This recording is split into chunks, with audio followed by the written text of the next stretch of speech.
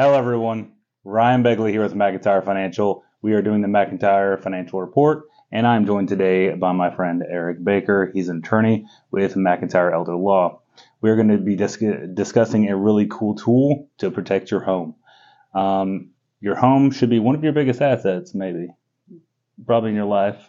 And I would assume that you want to protect that. I would assume that when you pass away or something happens, you want to plan on that house transferring to an individual that you want it to transfer to, not, medical bills or Medicaid or, whoever wants to take your house to take that house. So, Eric, what is that tool that can, help fix that? Sure, most definitely. Thanks for having me on, Ryan. Mm-hmm. So what that tool is what's called a ladybird deed. And what a ladybird deed does is it allows you to remain in full control over the property for your entire lifetime. So if you wanted to sell the property, if you wanted to lease out the property, if you want to get a home equity line of credit on the property, you're still free to do that. You are still in 100% full control over that piece of property until your passing. What you name on this deed is who will receive the property immediately upon your passing. This could be one individual or multiple individuals. When that person receives the property, they receive it outside of the probate process, so they do not have to go to the courthouse and become your executor. That property passes automatically by operation of law.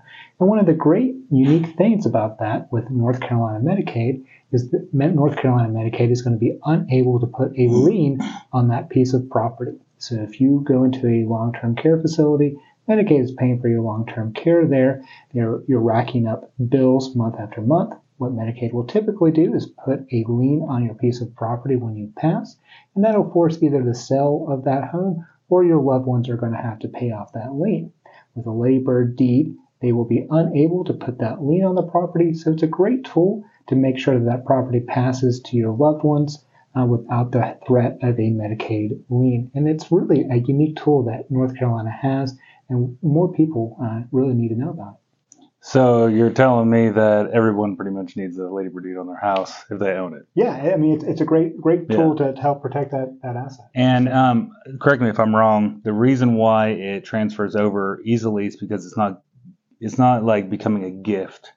It's becoming like more of a beneficiary type state, right? Right, most definitely. So the person who receives that property, again, receives it by operation of law automatically upon your passing. It's not considered a gift to that individual right now. So let's say you go ahead, you put that ladybird deed on that piece of property. It is not a gift to that individual. That individual has no interest in the property until the moment that you pass. Wow, that is an awesome tool. Well, I knew it was because we've discussed it before, and we were talking about how we can protect someone's most valuable asset, mainly their home.